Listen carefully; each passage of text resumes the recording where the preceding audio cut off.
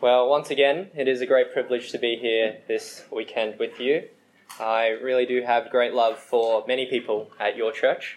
Not to say I don't have love for you, but I don't know most of you, right? There are many people who go to Acts 11 and Bankstown City Church who I know and I do care about very deeply, and it's a great honor to be here with you this weekend. I want to give you a warning before we begin. It's strange, right, to start with a warning. The warning is this. What we're going to see over the next 3 talks and 1 workshop tomorrow is countercultural, is strange, and makes no sense unless you're a follower of the Lord Jesus Christ. And I guarantee you will have questions. You don't have to ask me. You can ask those around you. But I implore you to not leave this weekend without asking your questions. With that in mind, I'm going to pray now. Okay, so would you join me in prayer? Oh, thank you. Let's pray. Heavenly Father, we thank you for your word, and we thank you that we can gather as your people. We pray that you help us to understand it by your Spirit. We pray that you would change us. Help us to honor Jesus in how we live, as a community and as individuals. We pray this in Jesus' name. Amen. You have an outline there in your booklet, so if you could open it to talk 1, that would be fantastic. The name of this talk is The Heart of Reconciliation. And so let's begin with a question. What does love look like? Many of us may be able to describe what love feels like. It makes us feel warm. It makes us feel wonderful. It makes us feel welcomed. It makes us feel incredible. And in a culture that talks about love all the time, every second song is about love. We talk about love is love. We talk about love, where is it? Where is the love? We talk about loving something and hating something and never anything in between. We talk about love and use it every day, even if it's just, I love this food. But what does true love look like? And how can we tell the difference between sincere, genuine, authentic love and empty, meaningless, superficial love? And over this weekend, what we're going to be looking at broadly is love. If you want one theme that goes over this weekend, it's love. But what I hope you see is that as we look at these 3 topics of reconciliation, of money, and of service, you'll see that love should impact all of these. And the grounding of all of that is seeing how God has loved us in Jesus Christ. And so, will you come with me to tonight's passage, Philemon? I wonder how many of you have read the book of Philemon before. It's a little book nestled between Titus and Hebrews. It's only 1 chapter, and it was written by the Apostle Paul while he was in prison. We see in verse 1 and 2 that Philemon was a leader in the Colossian church, and there was a congregation that met in his home. You see that in verse 2 there. And so this means that Philemon was a minister of the gospel, and he was a wealthy one too. Not many people would have had houses that were big enough to host a whole, shall we say, a house church that met. And so this letter was delivered at the same time that the letter of Colossians was delivered. So if you've never read Colossians before, I encourage you to read it. Philemon and Colossians were delivered at the same time. We see in Colossians chapter 4 verse 9 that Onesimus was one of the ones who was carrying the letters because he was returning to Colossae. Onesimus was a Colossian. And so, imagine this for a second. You're a 1st century Christian living in Colossae. You've never met Paul before, but you have heard that there's this apostle to the Gentiles who's traveling all over the world telling people about Jesus. And so you hear that this apostle has written a letter to you. So you gather in Philemon's home. You're a bit cramped because there are a lot of people from Colossae who want to hear from the apostle Paul. And so this man comes up front and he opens the letter and he says, Paul, an apostle of Christ Jesus, to the church that meets at Colossae. And you hear about the supremacy of Christ. You hear about how we're meant to set our mind on things above. You hear about how amazing Jesus is. This is a great letter. Then when he closes the letter, he opens up another one. is Philemon here. Paul has written a letter to you. What could possibly be so important that Paul needed to write a special, personal, pastoral letter to Philemon alongside Colossians, which is an incredible work? What was so important? Here we are, point 1, the appeal. The appeal. Read with me from verse 8. Paul writes from verse 8, "Therefore, although in Christ I could be bold and order you to do what you ought to do, yet I prefer to appeal to you on the basis of love. It is as none other than Paul, an old man and now also a prisoner of Christ Jesus, that I appeal to you for my son Onesimus, who became my son while I was in chains. Formerly he was useless to you, but now he has become useful both to you and to me. I am sending him, who is my very heart, back to you." Paul has written this letter to Philemon and sent this man Onesimus. Onesimus, Paul, Philemon. These are the three characters that we see here in this book. And in verse 9, we see that Paul is appealing to Philemon on behalf of Onesimus for something on the basis of love. So what's going on here? Well, let's try and work this out based on these verses here in 18 to 22. So if you look at verse 16, what you see is that Onesimus was formerly Philemon's slave, and Philemon was his master. Presumably, Onesimus ran away from home, and we get a hint in verse 18 that he may have robbed Philemon as he was doing so. So Philemon had a slave named Onesimus, and Onesimus ran away. He stole from his master. He was a criminal on the run. Imagine for a second if you were contracted to do a job for someone, and without finishing the job, you leave, but not only do you leave, you steal your employer's money. That's a similar picture to what we have here. And in Roman culture, if Onesimus ever went back and Philemon caught him, he would have been executed. Onesimus was a criminal. But we see in verse 10 that while Paul was in prison, somehow he was able to share the gospel of Jesus Christ with Onesimus. He was able to share the gospel of Jesus, and in the kindness of God, Onesimus became a Christian. And so, Onesimus became a fellow partner in the gospel, as we see in verse 13. And then in verse 17, Paul makes his appeal. Verse 17, Paul writes, "So if you consider me a partner, welcome him as you would welcome me." Onesimus, Paul, and Philemon were now equally brothers and partners in the gospel. And so Paul appeals to Philemon and says, on the basis of love, accept him. Welcome him. Bring him back into your company. Paul is asking Philemon to forgive Onesimus' wrong and be reconciled to him. Forgive and be reconciled. How would you respond to Onesimus? How would you act towards this former employee who broke your trust, who betrayed you, who robbed you, who hurt you?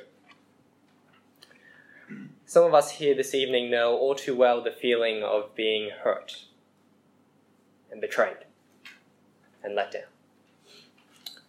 When this occurs, it is completely just for us to want to cut others out. It is completely reasonable that we would want to avoid further hurt. It is totally understandable that we would want to remove ourselves from the offenders. And it is totally right.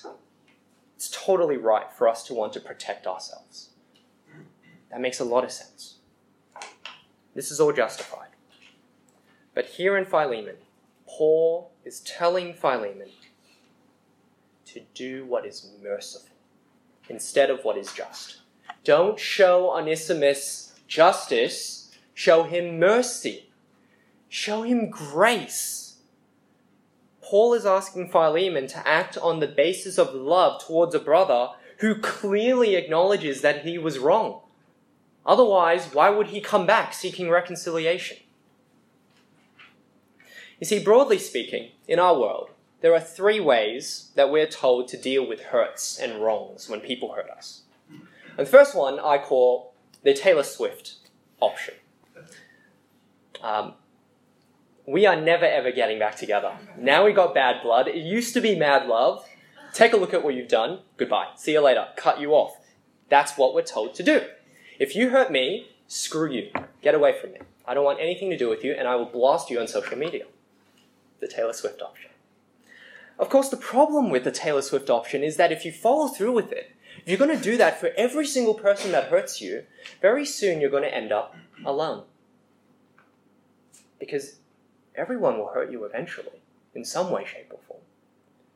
If you're going to just say goodbye to everyone who hurts you, you're going to be a very lonely person. The second option is called the frozen option. Let it go. Just let it go. If people hurt you, just get rid of the feelings. Just let go of it. Just do it. You know what? Do it for you. The only person that these feelings are hurting is you, right? This also might be known as the Oprah option or the therapeutic option. Just let go, right? It might work for some people, but it doesn't work for others. We might pretend that we can let go of feelings. We might think that we can let go of feelings, but they come up again. If you don't deal with them, they will explode again one day. But also, this option isn't just, is it? If someone has abused you, if someone has committed some truly heinous act of injustice, it's not fair for you to just let it go. That's not right. In fact, as we've seen in the media, with a lot of abuses that we've seen through institutions, we really shouldn't let them go. Number one, the Taylor Swift option. Number two, the frozen option. And the third one is the Buddhist option. I call it the Buddhist option, which is basically just let go of all desire. Just stop caring about anything. Don't just let go when people hurt you. Just let go of all desire in general. Don't care about anything. Well, that might help you. But if you follow through with that, you're just going to be a loveless, lifeless husk that doesn't care about anything. The Taylor Swift option, the frozen option, the Buddhist option. 3 ways that our world tells us to deal with wrongs when people hurt us. But this is not the Christian option. And if you're someone here this evening and you aren't a Christian, yes, I know that this is a young adults weekend away at a church, but there are maybe people here who do not call yourselves followers of the Lord Jesus Christ. And you may have found that one of these options is your default way of dealing with wrongs. But something that encapsulates all of them is that none of them are founded on the primacy of love. Even if you just let go of your feelings, if someone hurts you, that's not loving, because it doesn't help them, and it certainly is unjust on you. The Christian worldview offers us something different, which is the way of love. And so before we come back to considering the Christian response that Paul is instructing Philemon to do, let's take a moment to consider some dimensions of what love actually is. What is love? And so, come with me to point 2, the reputation. You see, Philemon had a reputation that extended beyond Colossae. Read with me from verse 4. I always thank my God as I remember you in my prayers, because I hear about your love for all his holy people and your faith in the Lord Jesus. I pray that your partnership with us in the faith may be effective in deepening your understanding of every good thing we share for the sake of Christ. Your love has given me great joy and encouragement because you, brother, have refreshed the hearts of the Lord's people. We see in verse 5 that Philemon was known for his love and trust in Jesus and his people. Wouldn't that be a remarkable thing to be known as? Wouldn't it be remarkable if people knew you as someone who just loved Jesus and loved God's people? What a great reputation to have. And we already know from verse 2 that Philemon opens up his home for his sisters and brothers in Christ. We see in verse 7 that Philemon's actions towards Christians has refreshed Paul's heart. Philemon, because of his love, is bringing great joy, great encouragement. This is a loving guy. This is a really loving guy. But how do you define love? How are we meant to think about love? I mean, I've said that this weekend is all about love, so we have to kind of have a working definition, don't we? Well, let me give you the way I think the Bible uses the word love. I think the way the Bible defines love is this. Love is a desire to draw near to someone through service. Love is a desire to draw near to someone through service. Now, you see, sometimes people say that love is service. I think that's only half true, because you can imagine service that doesn't have any desire to draw near to someone. Think for a second about a politician who gets out in the community right before an election, right?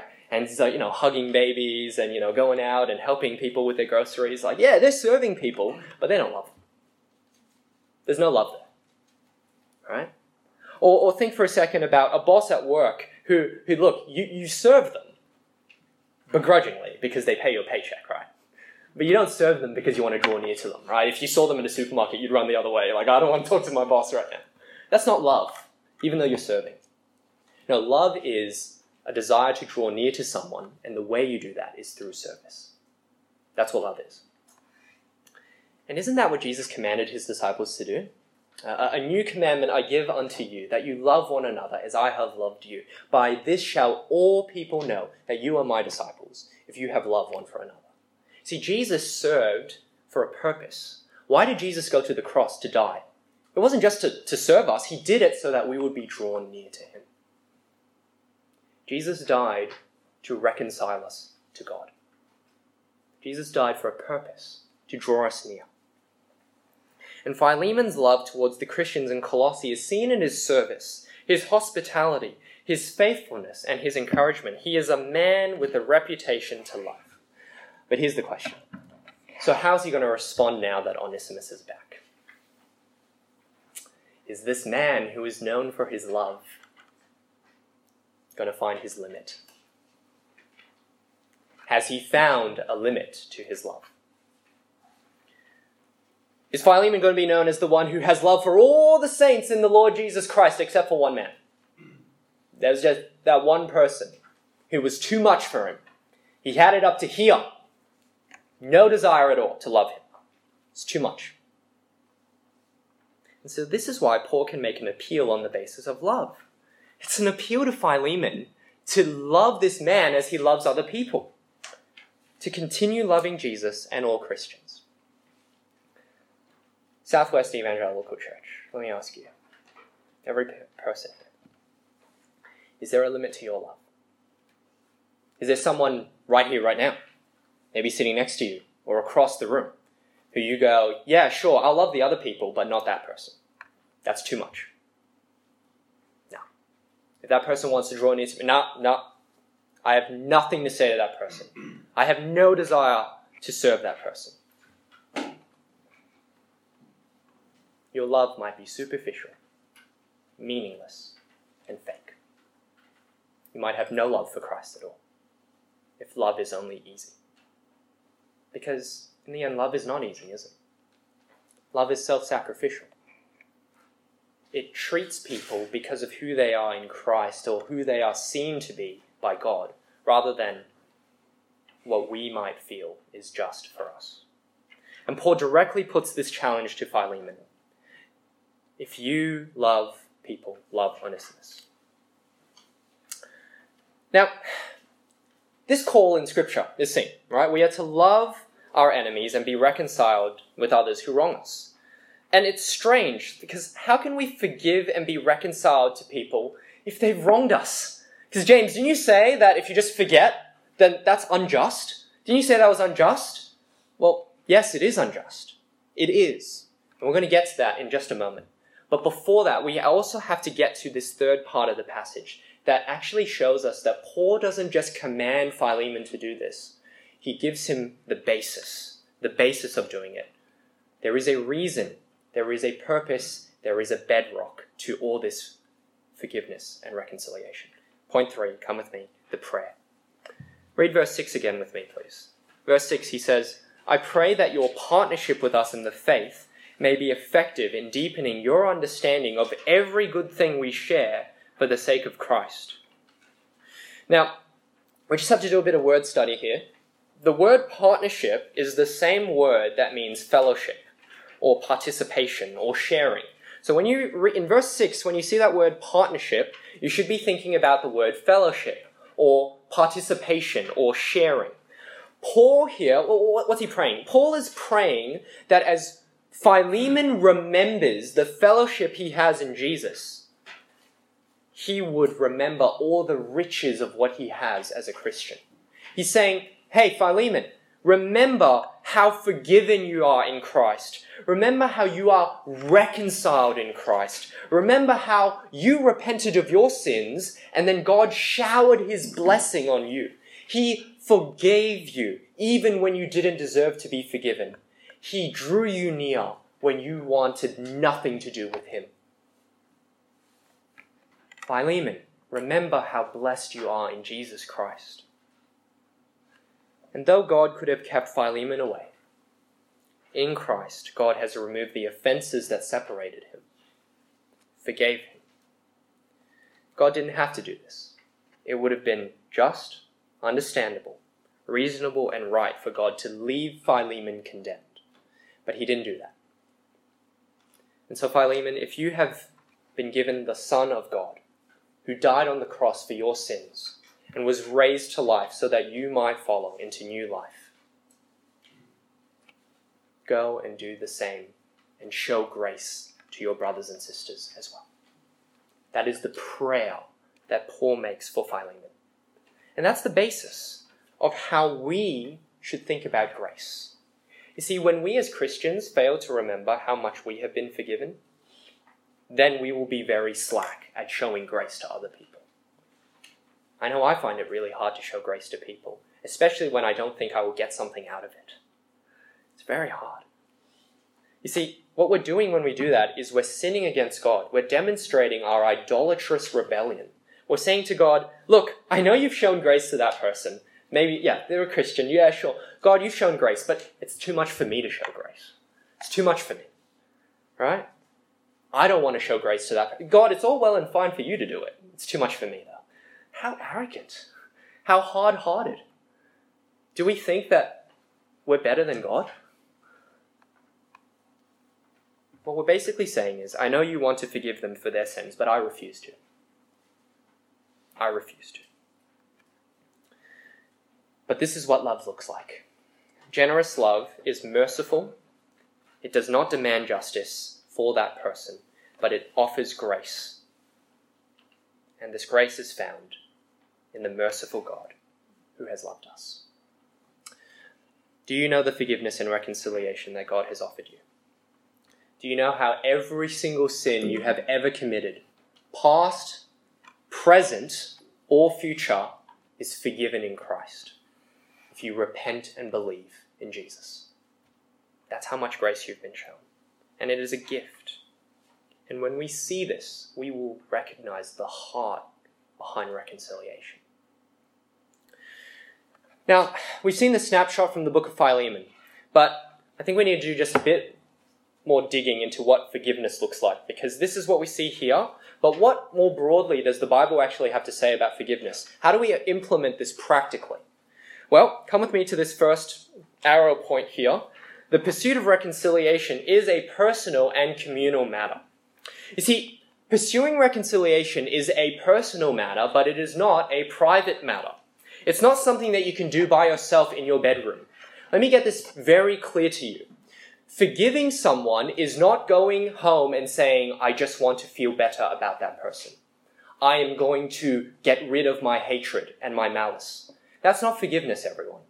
That is good. That is removing bitterness and malice. But that's not Christian forgiveness. You see, Christian forgiveness is a relational matter. It involves talking to the person. Because forgiveness needs to be offered, but forgiveness also needs to be received. We see this in the way God forgives us. You see, in Jesus, God has offered forgiveness to all people. But unless people repent of their sins and receive God's forgiveness, they will not be forgiven. Practically, what does that mean? It means if you want to forgive someone, you've got to talk to them. You can't just decide that you're not going to feel bad things towards them anymore.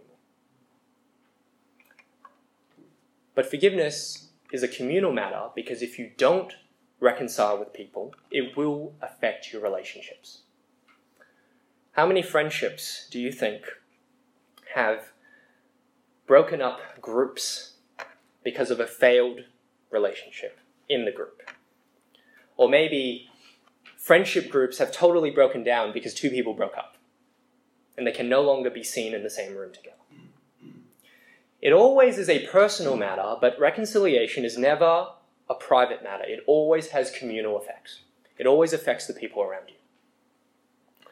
But furthermore, forgiveness isn't just letting go of the matter. It involves condemning the matter. This is why, by the way, if I came up to you and I said, "Hey, I forgive you," you'd go, "What? What are you talking about? What did I do? Why are you forgiving me? I didn't do anything wrong." If you say to someone you forgive them, it implies that they did something wrong. Forgiveness involves naming the wrong and condemning the wrong, but accepting the person. And that's where it's different from the frozen option. It doesn't say just let it go. It says what you did to me was wrong. But on the basis of love, I want to accept you and put this wrong away from us. It is just. It names the wrong and removes it. But also, thinking about how God forgives us, forgiveness cannot happen unless the offending party repents. You see, unless the offending party recognizes that they've done something wrong, forgiveness is not going to happen. Because if you say, "Hey, look, I want you to know that you've wronged me. You did something wrong, but I don't want this to come between us." And the other person goes, "I didn't do anything wrong. What are you talking about? Grow up. Man up a bit. Stop taking things so seriously." Then they don't understand what they did. And you are under no obligation to remove that wrong because they have not recognized their sin. You see, there is a precondition of forgiveness, and that is repentance. Just like how God will not forgive us unless we repent. We do not forgive others unless they repent. But at this point as well, some people might say, well, now I have an out. So this whole talk, James, you were making me think of that person that wronged me. But now they're not going to repent. Okay, I don't need to talk to them. Easy, done. But the Bible doesn't let us get off that easy. Because you see, while it's true that forgiveness and reconciliation requires repentance, the character of God shows us in passages like Romans chapter 2, verse 4. You might want to jot that down. That God initiates by showing kindness. God first shows kindness to us, the offending party, that we would repent. This evening, as I said before, there may be those who still feel the scars of pain, betrayal, offense, and abuse. I want to tell you right now that before God, you do not need to forgive your abuser if they do not repent. But Christianly, showing the heart of generous love, you should pray that God would give you opportunities to show kindness. To show kindness that the other person would repent and recognize their wrong. And you should pray for that repentance. You should pray that they would realize their wrong. Now, admittedly, they may never do so, but the inclination of our hearts should long for them to see their wrong. Now, with that in mind, I need to turn my attention to those who have sinned against others, because a lot of this has been about, what if someone has sinned against you? But let's turn this around for a second. What if you have sinned against others? We spent so much time thinking about this, but what does the Bible have to say about that? Well, that's why we had the Matthew 5 passage read.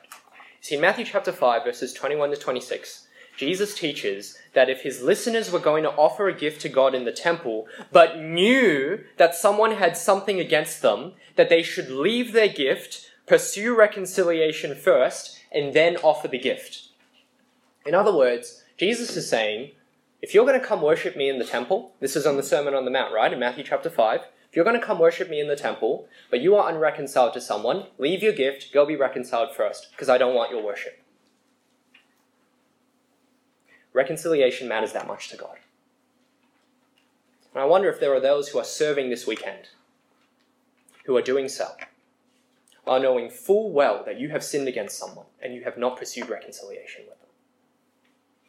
I wonder if there are those who are serving on Sunday, or next week, or on any given week on Sundays or Friday, whatever you are serving at church, and you go, no, I need to serve God because I'm a leader.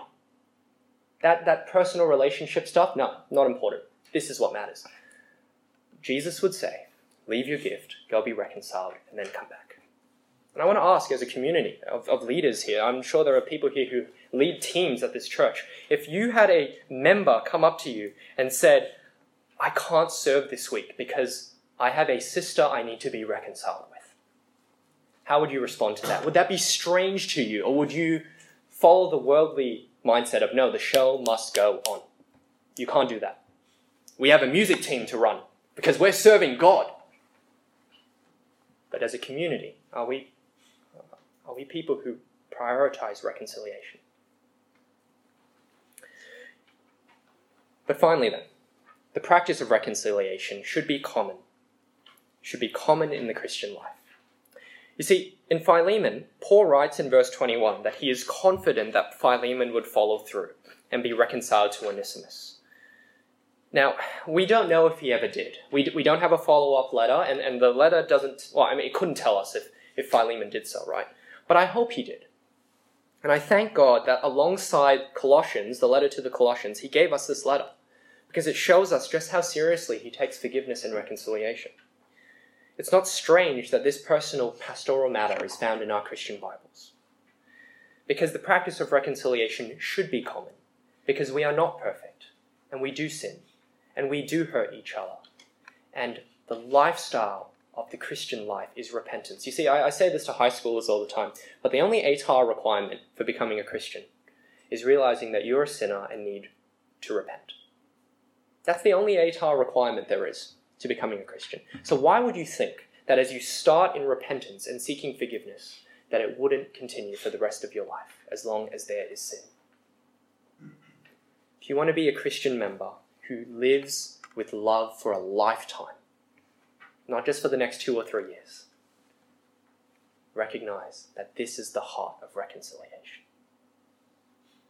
Sacrificial, showing love, showing mercy, condemning the wrong but accepting the person, just as God condemned our wrong but accepted us and drew us near to him. This is love. Will you pray with me now?